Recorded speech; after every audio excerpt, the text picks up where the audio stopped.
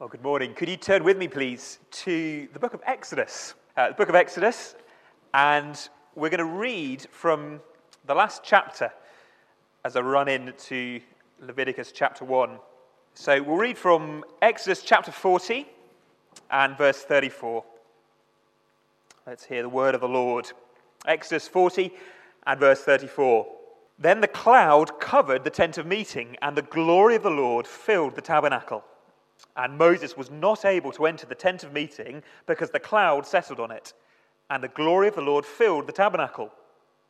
Throughout all their journeys, whenever the cloud was taken up from over the tabernacle, the people of Israel would set out. But if the cloud was not taken up, then they did not set out till the day that it was taken up. For the cloud of the Lord was on the tabernacle by day, and fire was in it by night, in the sight of all the house of Israel throughout all their journeys. The Lord called Moses and spoke to him from the tent of meeting, saying, "Speak to the people of Israel and say to them, when any one of you brings an offering to the Lord, you shall bring your offering of livestock from the herd or from the flock. If his offering is a burnt offering from the herd, he shall offer a male without blemish. He shall bring it to the entrance of the tent of meeting, that he may be accepted before the Lord. He shall lay his hand on the head of the burnt offering, and it shall be accepted for him to make atonement for him. Then he shall kill the bull before the Lord, and Aaron's sons, the priests, shall bring the blood and throw the blood against the sides of the altar that is at the entrance of the tent of meeting. Then he shall flay the burnt offering and cut it into pieces, and the sons of Aaron the priest shall put fire on the altar and arrange wood on the fire. And Aaron's sons, the priests, shall arrange the pieces, the head and the fat on the wood that's on the fire on the altar. But its entrails and its legs he shall wash with water, and the priest shall burn all of it on the altar as a burnt offering, a food offering, with a pleasing aroma to the Lord. If his gift for a burnt offering is from the flock, from the sheep or goats, he shall bring a male without blemish, and he shall kill it on the north side of the altar before the Lord. And Aaron's son, the priest, shall throw its blood against the side of the altar, and he shall cut it into pieces with its head and its fat, and the priest shall arrange them on the wood that's on the fire on the altar. But the entrails and the legs he shall wash with water, and the priest shall offer all of it and burn it on the altar. It is a burnt offering, a food offering, with a pleasing aroma to the Lord. If his offering to the Lord is a burnt offering of birds, then he shall bring his offering of turtle doves or pigeons. And the priest shall bring it to the altar and wring off its head and burn it on the altar. Its blood shall be drained out on the side of the altar. He shall remove its crop with its contents and cast it beside the altar on the east side in the place for ashes. He shall tear it open by the wings, but shall not sever it completely. And the priest shall burn it on the altar, on the wood that's on the fire. It is a burnt offering, a food offering, with a pleasing aroma to the Lord." Leviticus is a story. Leviticus is a story. And like all good stories, it begins with a crisis, a drama, a problem that needs solving. The problem is the problem of Exodus 40. If you were here last night, you may remember that we spoke about the fact that the tabernacle, this tent, this dwelling place of God, where symbolically he lives in the middle of his people in this fiery, cloudy pillar. This dwelling place of God, this tabernacle, is meant to represent two things. One is the Garden of Eden, we'll return to that later, but the second is Mount Sinai, the meeting place between God and his people. That's where the action is set. So as we begin Leviticus, the people are at Mount Sinai, but they're going to leave. And when they leave, the question is to be asked, how will God go with us? Okay, he's there symbolically on the top of the mountain with the fire and the cloud and the smoke. But when we go, how is God going to come with us? And the tabernacle is the answer to that question. Just like Sinai had 3 levels, the tabernacle has 3 rooms. And the tabernacle, this tent, is going to represent the mountain and move with them. But there's a huge difference. There's a huge difference between Sinai and the tabernacle. I wonder if you noticed it as we read the end of Exodus 40. It starts but by looking very similar. So verse 34, this cloud that descended on the top of Mount Sinai, this is the cloud of the Lord's presence, covers the tent of meeting, the tabernacle, and the glory of the Lord fills the tabernacle. Now, when the glory of the Lord came on top of the mountain, do you remember Moses was able to go up into the cloud and meet with God? But look what happens in verse 35. Moses was not able to enter the tent of meeting. This is terrible news for the Israelites. God is living with them. The tabernacle is the dwelling place of God with man. But they can't meet with God. Even Moses, the mediator, the chief of his people, even Moses can't get into the tabernacle at the end of Exodus 40. Moses, who could get it to the top of the mountain, can't get into the tabernacle. And that's why Leviticus 1, verse 1 is such good news. It begins very literally, and he called Moses and spoke to the people. Even though at the end of the book of Exodus, not a single human being can approach God, God is going to provide a way that they can come back into his presence. They can re-enter this little picture of paradise that is the tabernacle. Leviticus is going to be a book full of grace. And that's why Leviticus is a book full of good news for you and me. We live in an age, I suspect, when most of us, be we Christian or not, think of it as a small thing to enter God's presence. We don't understand how weighty, how serious a matter it is to come into the presence of the living God. But our God is a consuming fire. He dwells in unapproachable light. Even the angelic beings who are in his presence have to shield their eyes. Think of Isaiah 6. But their wings have to cover their faces. They can't gaze upon his glory. It is an enormous thing, even for a sinless human being, to come into his presence. But sinners like you and me and Moses and the Israelites, it should be a terrifying prospect for us. I suspect because we don't see the glory cloud, the fire, the smoke, the cloud, we don't realize what a serious issue it is.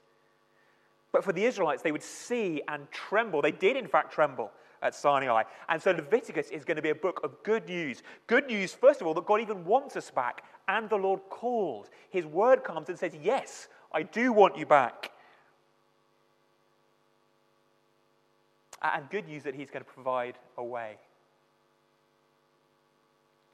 God really wants not just to dwell with us, but to meet with us. Exodus shows how God comes to live with his people. Leviticus teaches us how God meets with his people.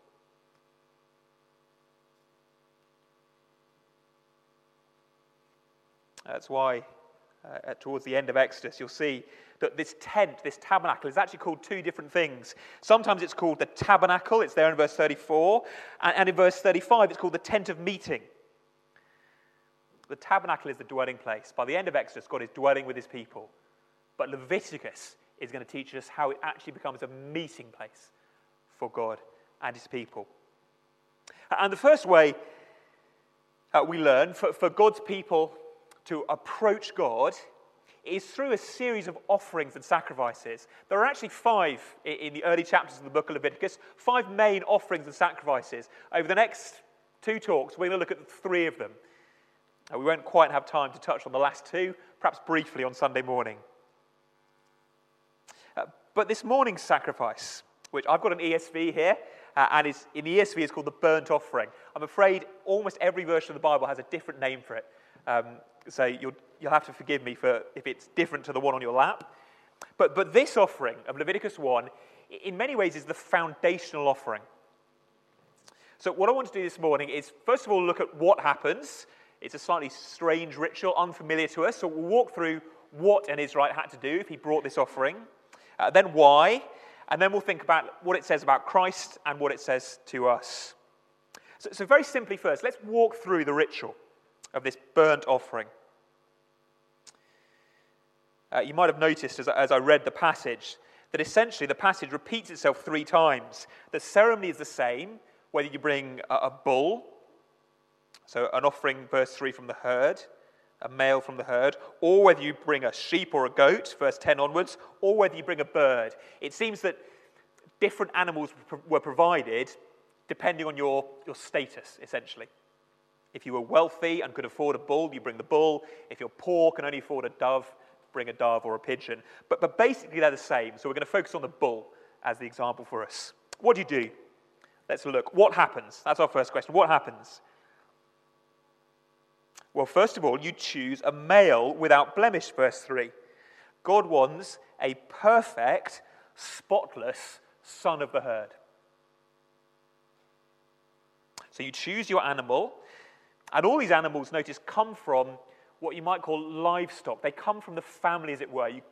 There are no sacrifices in Leviticus that are badgers or squirrels or animals that just kind of live out there in the wild. The idea is you bring something that costs you, that is close to your life, as it were. So you choose a male without blemish, you bring it to the entrance of the tabernacle, and then you kill it. Not the priest, you kill the animal. The priest then takes over. I should have pointed out, you first of all lay your hand, verse 4, on the head of the animal. That is to say that this animal, this bull, is going to represent me. By laying my hand on the head of the animal, it's as if I'm saying, okay, from now on, this bull is my substitute. It's taking over from me. Sometimes people have suggested the idea is that sin is kind of transferred from the human to the animal. That's possible, and in Leviticus 16, the Day of Atonement, there is a ritual that looks a bit like that, but it's slightly different. You have to lay two hands, and anyway, the animal you sacrifice disappears off into the wilderness. It's not one that is killed and burned like this one. So I think the best understanding is this animal stands for me from now onwards. Of course, I'm a sinner, so he stands for me as a sinner. So I lay my hands on it and kill it. The priest then takes over and collects the blood, verse 5, and throws it on the side of the altar. Now this, I'm not super keen on using pictures very often, but we've got a picture of the tabernacle here, which I put up last night. All this action takes place on what's called the bronze altar. All the actual killing of animals happens in the courtyard on what's called the bronze altar. So the priest throws the blood on the side of this bronze altar, and then, in verse 6, he cuts the bull up. And the head is burnt on the fire on top of that altar. But before the rest of the sacrifice is burnt, the rest of the bull, in verse 9, that the other bits, so the entrails and the legs, they're washed first. You see there's a basin there? They're cleansed first. And then they too are put on top of the fire and burnt. So the head and the fat, which are basically the best bits, the fat on the meat is the good bit. We sort of cut our fat off, don't we, because we're healthy eaters. But the fat for the Israelites was the best bit. Think of the expression, the fat of the land. That is burnt up, the head and the fat first, and then the kind of yucky bits, once they're cleansed, follow. And the whole thing is burnt up. We'll see with other sacrifices that that's not the case, but with this one, the whole thing is burnt up, entirely consumed in flames. And there is actually one other stage which isn't there in Leviticus 1, but we're told a little bit later on in the book. The way Leviticus works is that the 5 sacrifices are explained from the worshipper's point of view first, the offerer, okay, the normal Israelite bringing them. They're explained from that point of view in chapters 1 through 5, and then in chapters 6 and 7, they're explained again, but from the priest's point of view. So in chapter 6 and verse 11, we're told that the priest has to do one more thing.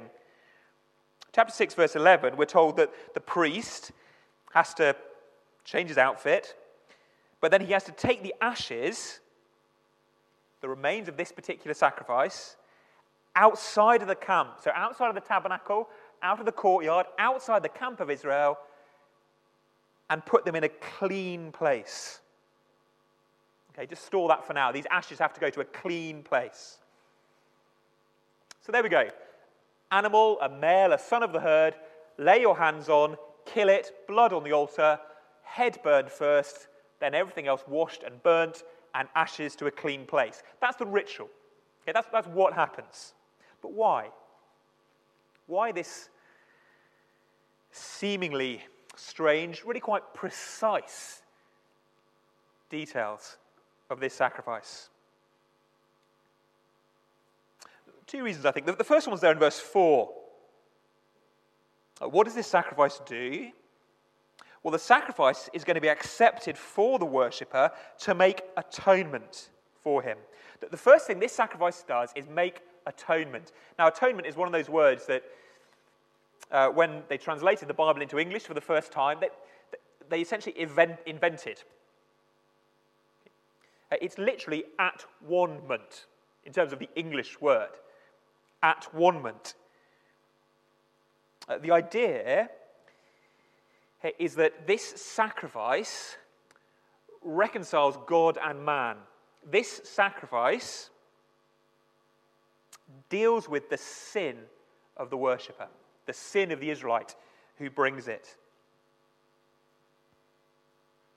Somehow, and we don't get the details of how or why, but somehow this sacrifice pays the price that the worshipper ought to have paid. It covers over, if you like, his sin. And the result is access to God. The price is paid so that the worshipper has access to God.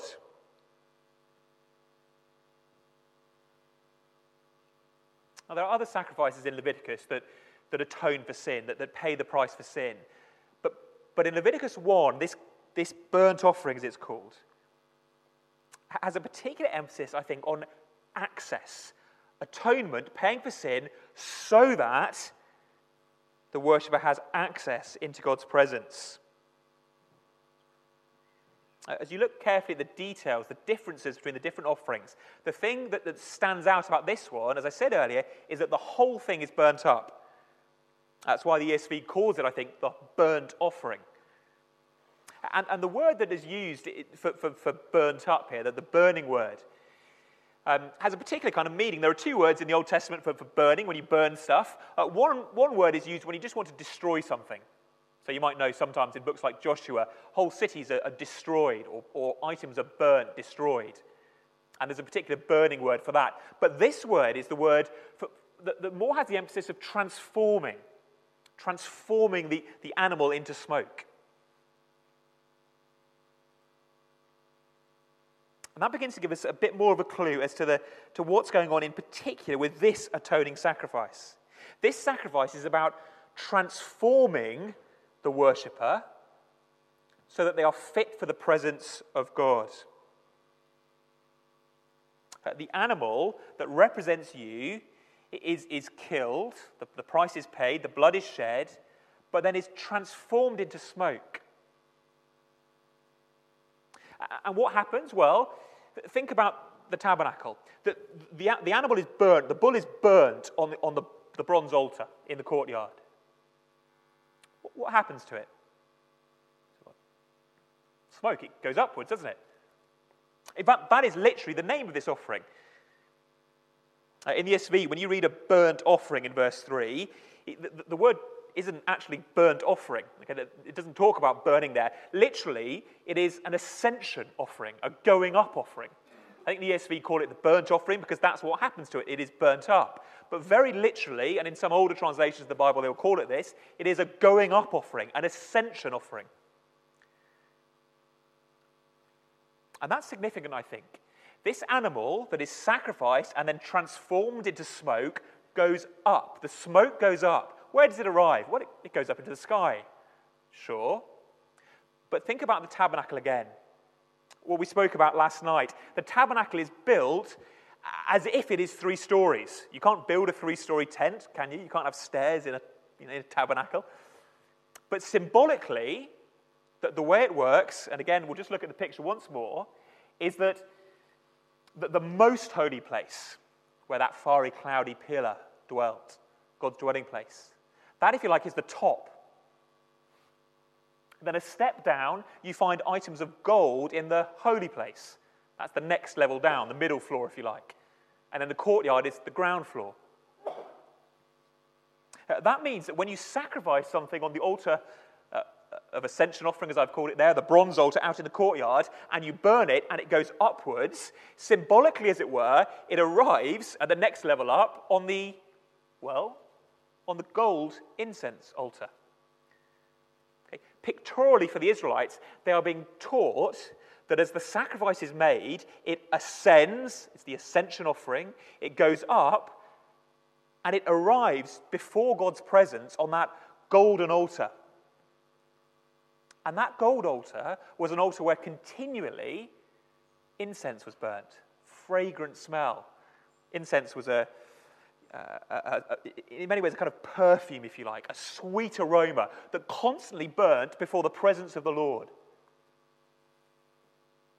So the sacrifice was transformed. Starts off as a bloody mess on the altar. It's burned, it ascends, it arrives in the holy place, where symbolically it becomes a fragrant offering before the Lord. And as that incense goes up, as it were, a level, it arrives into God's presence, the most holy place. That's why lots of people have called this the ascension offering. We looked at Leviticus in Leeds a few months ago, and we had the children are often with us on a Sunday morning. We had an ABC for these first three offerings of Leviticus 1, 2, 3. And this first offering of Leviticus 1, we had as the ascension offering, A for ascension. Chapter 2, to let you know where we're going, is a bring a gift offering, and chapter 3 is a come and eat offering. But we'll get there in due time. This offering is all about symbolically, and it's only pictures and shadows at this stage, but symbolically allowing the Israelites back into God's presence. Through the fire and through the sword, the knife, the Israelite ascends, as it were, into the most holy place, comes into God's presence. Again, last night we talked about how the tabernacle in many ways is a picture of Eden. And Eden, the garden in Eden at least, was guarded by the cherubim with a fiery sword. Do you remember that in Genesis 3? Man could not get back into God's presence because this creature was there with a fiery sword, guarding paradise. What happens to the animal that represents the human here in Leviticus 1? It goes through the fiery sword. Okay, the knife kills it, and then the fire transforms it. And so it ascends back into paradise, symbolically, into God's presence. Why did Jesus die? So you can be forgiven? Yes. But there's more, isn't there? So much more. Atonement has a purpose. And the purpose of atonement, or at least one purpose of the atonement, is ascension. Entrance into God's presence. Christ died to bring you to God. I wonder if at times we're in danger of separating God from the gospel. We think of the gospel simply as a message that deals with my guilt, my sin. It becomes a get-out-of-jail-free card. It's a way of cleansing me so I don't have to go to hell. But the goal is lost. The goal of the gospel is to bring you to God, to bring you into his presence, ultimately.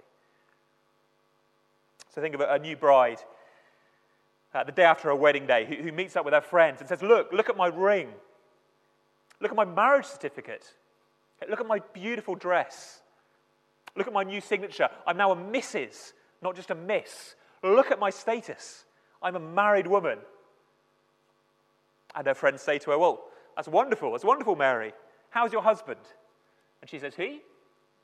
Your husband? You married yesterday? Oh, yeah. No, he's great. Yeah, I'm sure he's fine. But look at my ring. Did I show you the dress? Did I show you the certificate? Look at my status. We'd think there's something hugely wrong with that marriage. As Christians, we are right to be excited about our status. Our sins have been forgiven. We're justified. God looks at us as if we're righteous in his Son. We have escaped hell and we're destined for heaven. But are we excited about God That was the point of the rescue. We're not saved simply to avoid one terrible fate and then ignore God for eternity. We're saved to enter into his presence. We don't want to be Christians who, if you like, wave our marriage certificates around. Look, I'm forgiven, I'm cleansed, I'm justified, and are not excited about God. So let's think a little bit now about Christ as the fulfillment of this ascension offering. Let's dig a little bit deeper into how this offering is fulfilled in the work of Christ. You all know as well as I do that there are dozens of passages in the New Testament we could look at that speak about Christ as an atonement, as the one who pays the penalty for our sins, whose blood is shed for us. We could look at Ephesians 5, where Christ is referred to as a fragrant offering. A pleasing aroma, to use the words of verse 15 of Leviticus 1. But turn with me for now to the book of Hebrews.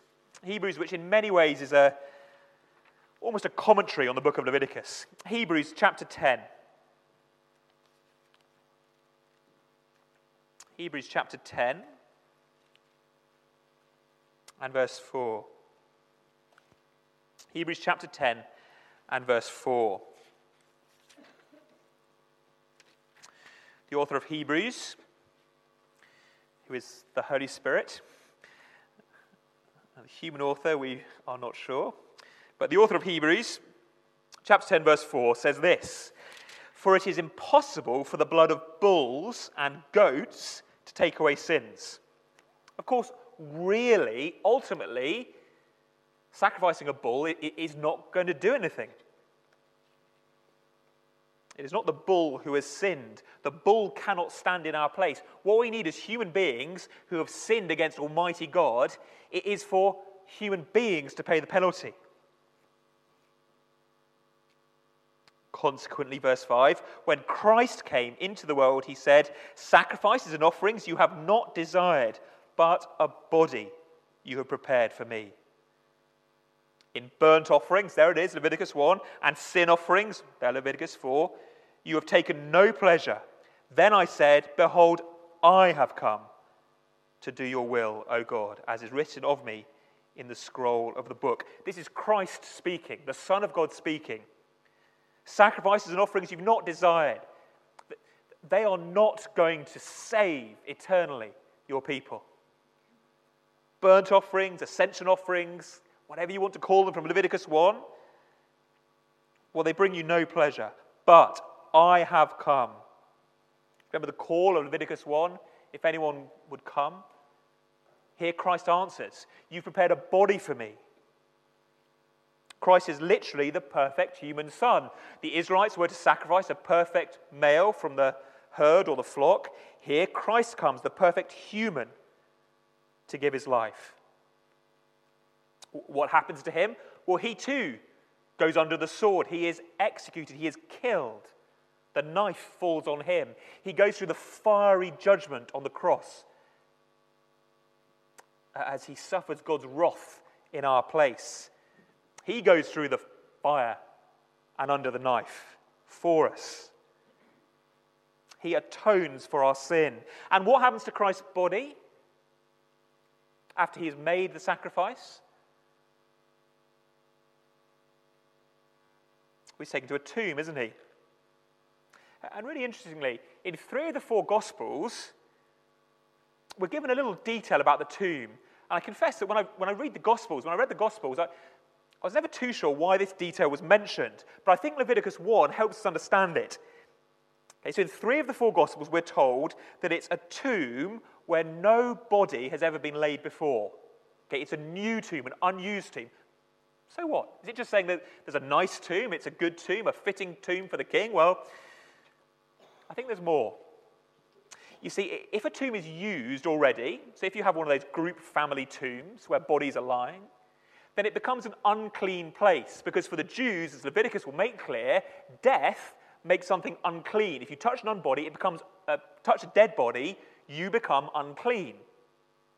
Anything that has contact with death becomes unclean. So a tomb that hasn't had a body in is a clean place. What happened to the sacrifice in Leviticus 1 after it had been made on the altar? Do you remember? The priest took the sacrifice and put it in a clean place outside the camp. I think it's all just echoes as we read the Gospels to make us think, here is the true ascension offering. Here is the true burnt offering. Christ has come and made atonement. Christ, therefore, as the one who is without sin, without blemish, Christ, therefore, is the one who is truly able to enter into God's presence. We can probably ditch the picture now. Sorry. But Christ can truly ascend, not just into an earthly tabernacle, but into the reality to which the tabernacle pointed. Christ ascends into heaven. He goes up to sit at the right hand of the Father. You might know Psalms like Psalms 15 and 24, which ask very similar questions. Lord, who may dwell in your tent? Who may ascend your holy hill? Who may abide in your tent? And the answers given are he who has clean hands, or a pure heart, who doesn't cheat his neighbor, who doesn't turn his heart to idols. It describes a perfect man. And you and I read it and think, well, that's not you and that's not me. But it does describe Christ. Christ may ascend your holy hill. Picture of Jerusalem, ultimately a picture of heaven. Christ may enter your tent, your tabernacle, because he is pure inside and out. He is the unblemished bull.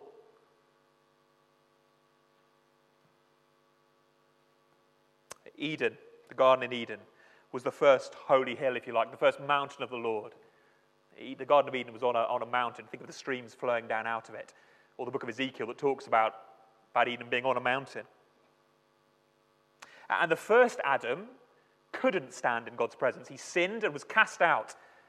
And the fire and the sword and the cherubim kept him out. But then the second Adam came along. And this second Adam went through the fire and the sword and did ascend, can stand in God's presence. Christ is eternally and immovably sat in heaven at God's right hand, King of all creation, the one with clean hands and a pure heart. Christ is the true ascension offering. But what has this got to do with you and me? Three things as we draw to a close. First of all, it speaks to us about the gospel. Christ has ascended, so you will too. Do you remember the way that the sacrifice in Leviticus 1 worked? The animal was killed, and first of all, the head and the fat, the best bits, the head and the best bits, were burnt. They weren't washed or anything, they were just burnt straight away. So the first thing that happened was the head ascended, as it were, up into the smoke and up ultimately into God's presence in the tabernacle. But then the body followed. Stage 2, the body followed the head.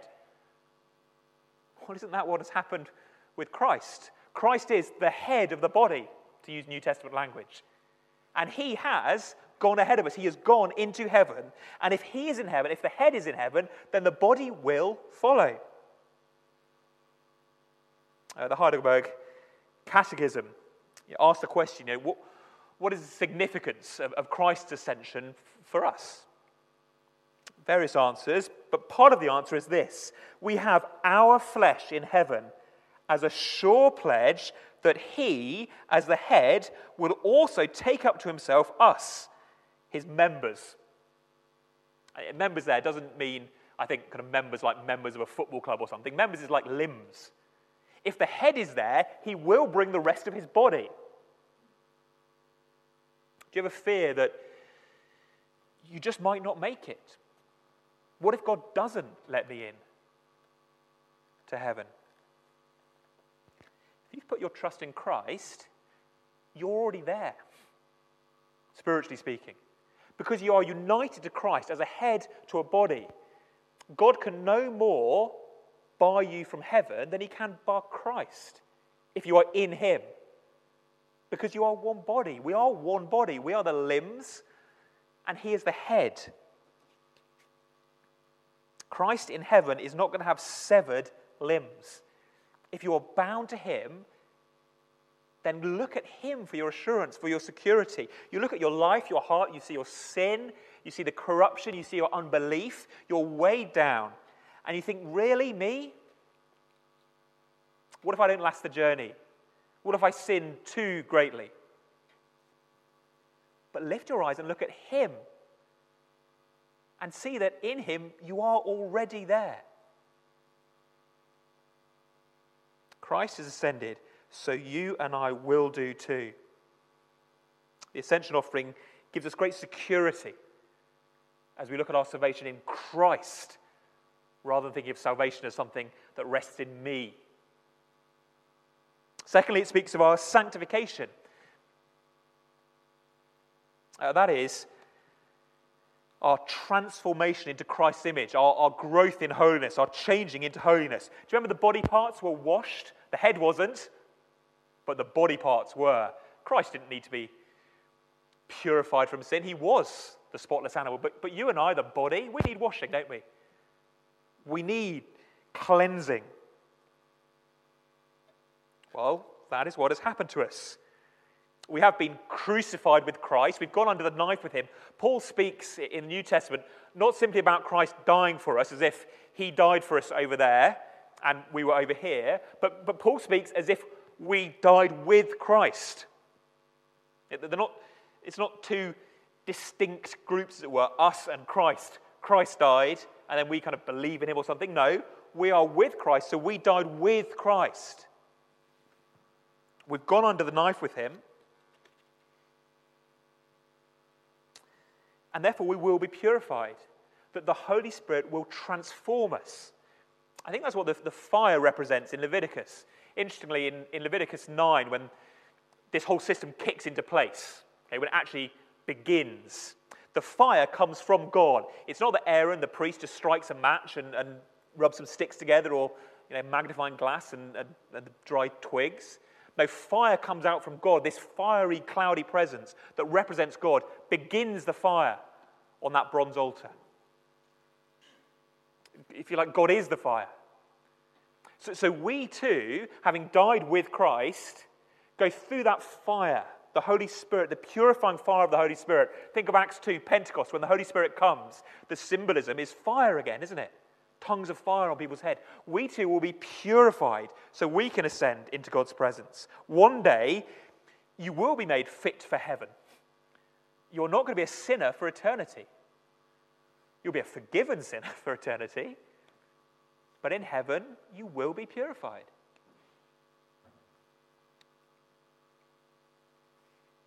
The Holy Spirit, the transforming fire, smoke of the ascension offering that makes you fit one day for heaven. Again, good news. Your transformation rests not in your hands, but in God's, God the Holy Spirit, ultimately. And thirdly and finally, this sacrifice, I think, speaks to us of worship. In many ways, it speaks to us of the place of worship. If you're in Hebrews, just flick a page over to Hebrews 12. Hebrews 12 is a stunning passage to which we can't do justice now. But Hebrews 12, and let me read verse 18. Remember, Leviticus, the action takes place at the foot of Sinai, the mountain, the fiery, cloudy, smoky mountain. Verse 18, you have not come to what may be touched, a blazing fire and darkness and gloom and a tempest and the sound of trumpet and a voice whose words made the hearers beg that no further message be spoken. For they could not endure the order that was given. If even a beast touches the mountain, it shall be stoned. Indeed, so terrifying was the sight that Moses said, I tremble with fear. Yeah, that's Sinai. And I wonder if we stop reading there. We say, well, we've not come to Sinai. Thank goodness. That sounds a bit scary. We've not come to a mountain. We've come to a school. But look how it goes on. But you have come to Mount Zion, and to the city of the living God, the heavenly Jerusalem, and to innumerable angels in festal gathering, and to the assembly of the firstborn who are enrolled in heaven, and to God, the judge of all, and to the spirits of the righteous made perfect, and to Jesus, the mediator of a new covenant, and to the sprinkled blood that speaks a better word than the blood of Abel. It's not that they came to a mountain you haven't. It's they came to a little tiny mountain on earth, Sinai. You have come to Mount Zion. Symbolically, you've come to heaven. You are on a mountain. You are up the mountain. The author of Hebrews has been making the point all the way through that these sacrifice, or Christ, the true sacrifice, Christ, the true priest, does bring you fully into God's presence. Like Moses, you can actually get up the top, as it were.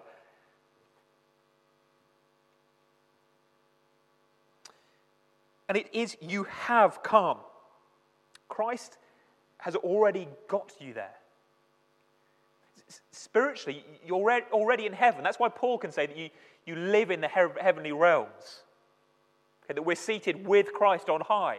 It's not just that we will do one day, when our bodies catch up or Christ comes again, but that already, spiritually, we're sat in heaven.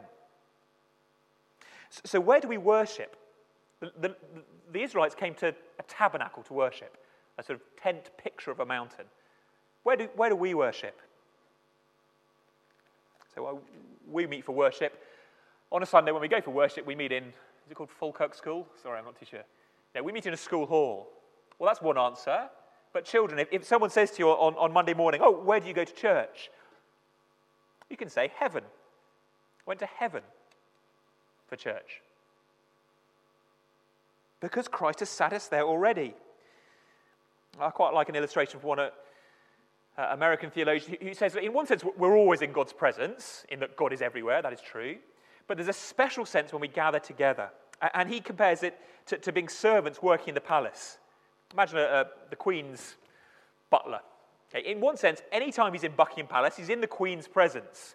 But when she comes into the room for a state dinner or something, there is a special sense in which he is sort of almost more, I can't use the language quite, but more in the presence or directly in the presence or focused on the Queen. Well, I think that's what's going on in worship. You are always sat in heaven, safe and secure. But there are times when we gather for worship. Remember, this Hebrews 12 is all about gathering. There are times when there is a special sense of God being with us. When two or more gathered in my presence, there I will be with them. God is really among us. So when you come to worship on a Sunday, don't think of gathering just in a building, but think of yourself as opening your eyes and realizing we are in heaven. And who are we with? Who did you go to church with on Sunday, children? Well, I saw Bob and Frank and Mary and Susan. Okay. But who else was at church? The angel Gabriel was there. Calvin was there. Martin Luther was there.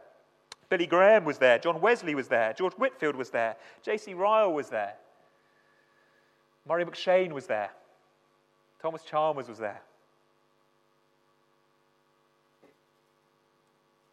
The assembly of the firstborn who are enrolled in heaven, the spirits of the righteous made perfect. And Christ, verse 24. When we meet to worship, Christ is with us as our worship leader. And that's why worship is such a great thing and such a serious thing. See how Hebrews 12 ends? Therefore, have a great time. Enjoy yourselves. It's like a family party. Hebrews 12, how does it end? Therefore, let us be grateful for receiving a kingdom that cannot be shaken, and thus let us offer to God acceptable worship with reverence and awe, for our God is a consuming fire. We don't worship in exactly the same way as the Israelites. Sacrifices, blood, fire. But God is no less holy. It is no less an awesome thing to draw near and worship him Sunday by Sunday than it was for the Israelites to draw near to the tabernacle. I wonder if we think they had the better deal. Spectacular, fire, clouds, beautiful tents. But we have the greater reality. So let's worship with reverence and awe. Would our worship on a Sunday morning embarrass Gabriel, the Archangel Michael? Would our attitude as we approach it, be worthy of approaching just the replica, the tabernacle. It is a tremendous thing to draw near to God, and the greatest privilege, it is the gold of the gospel. So come and worship in reverence and awe. Let's pray.